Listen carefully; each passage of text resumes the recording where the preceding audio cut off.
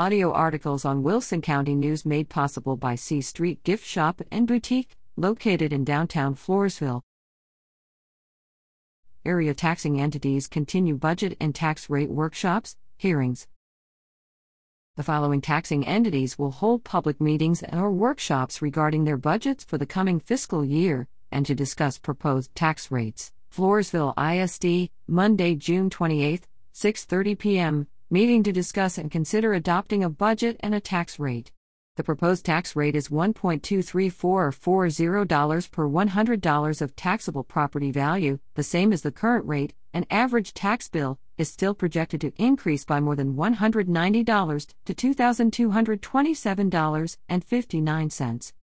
Stockdale ISD, Tuesday, June 29, 6:30 p.m., meeting to discuss and consider adopting a budget and a tax rate.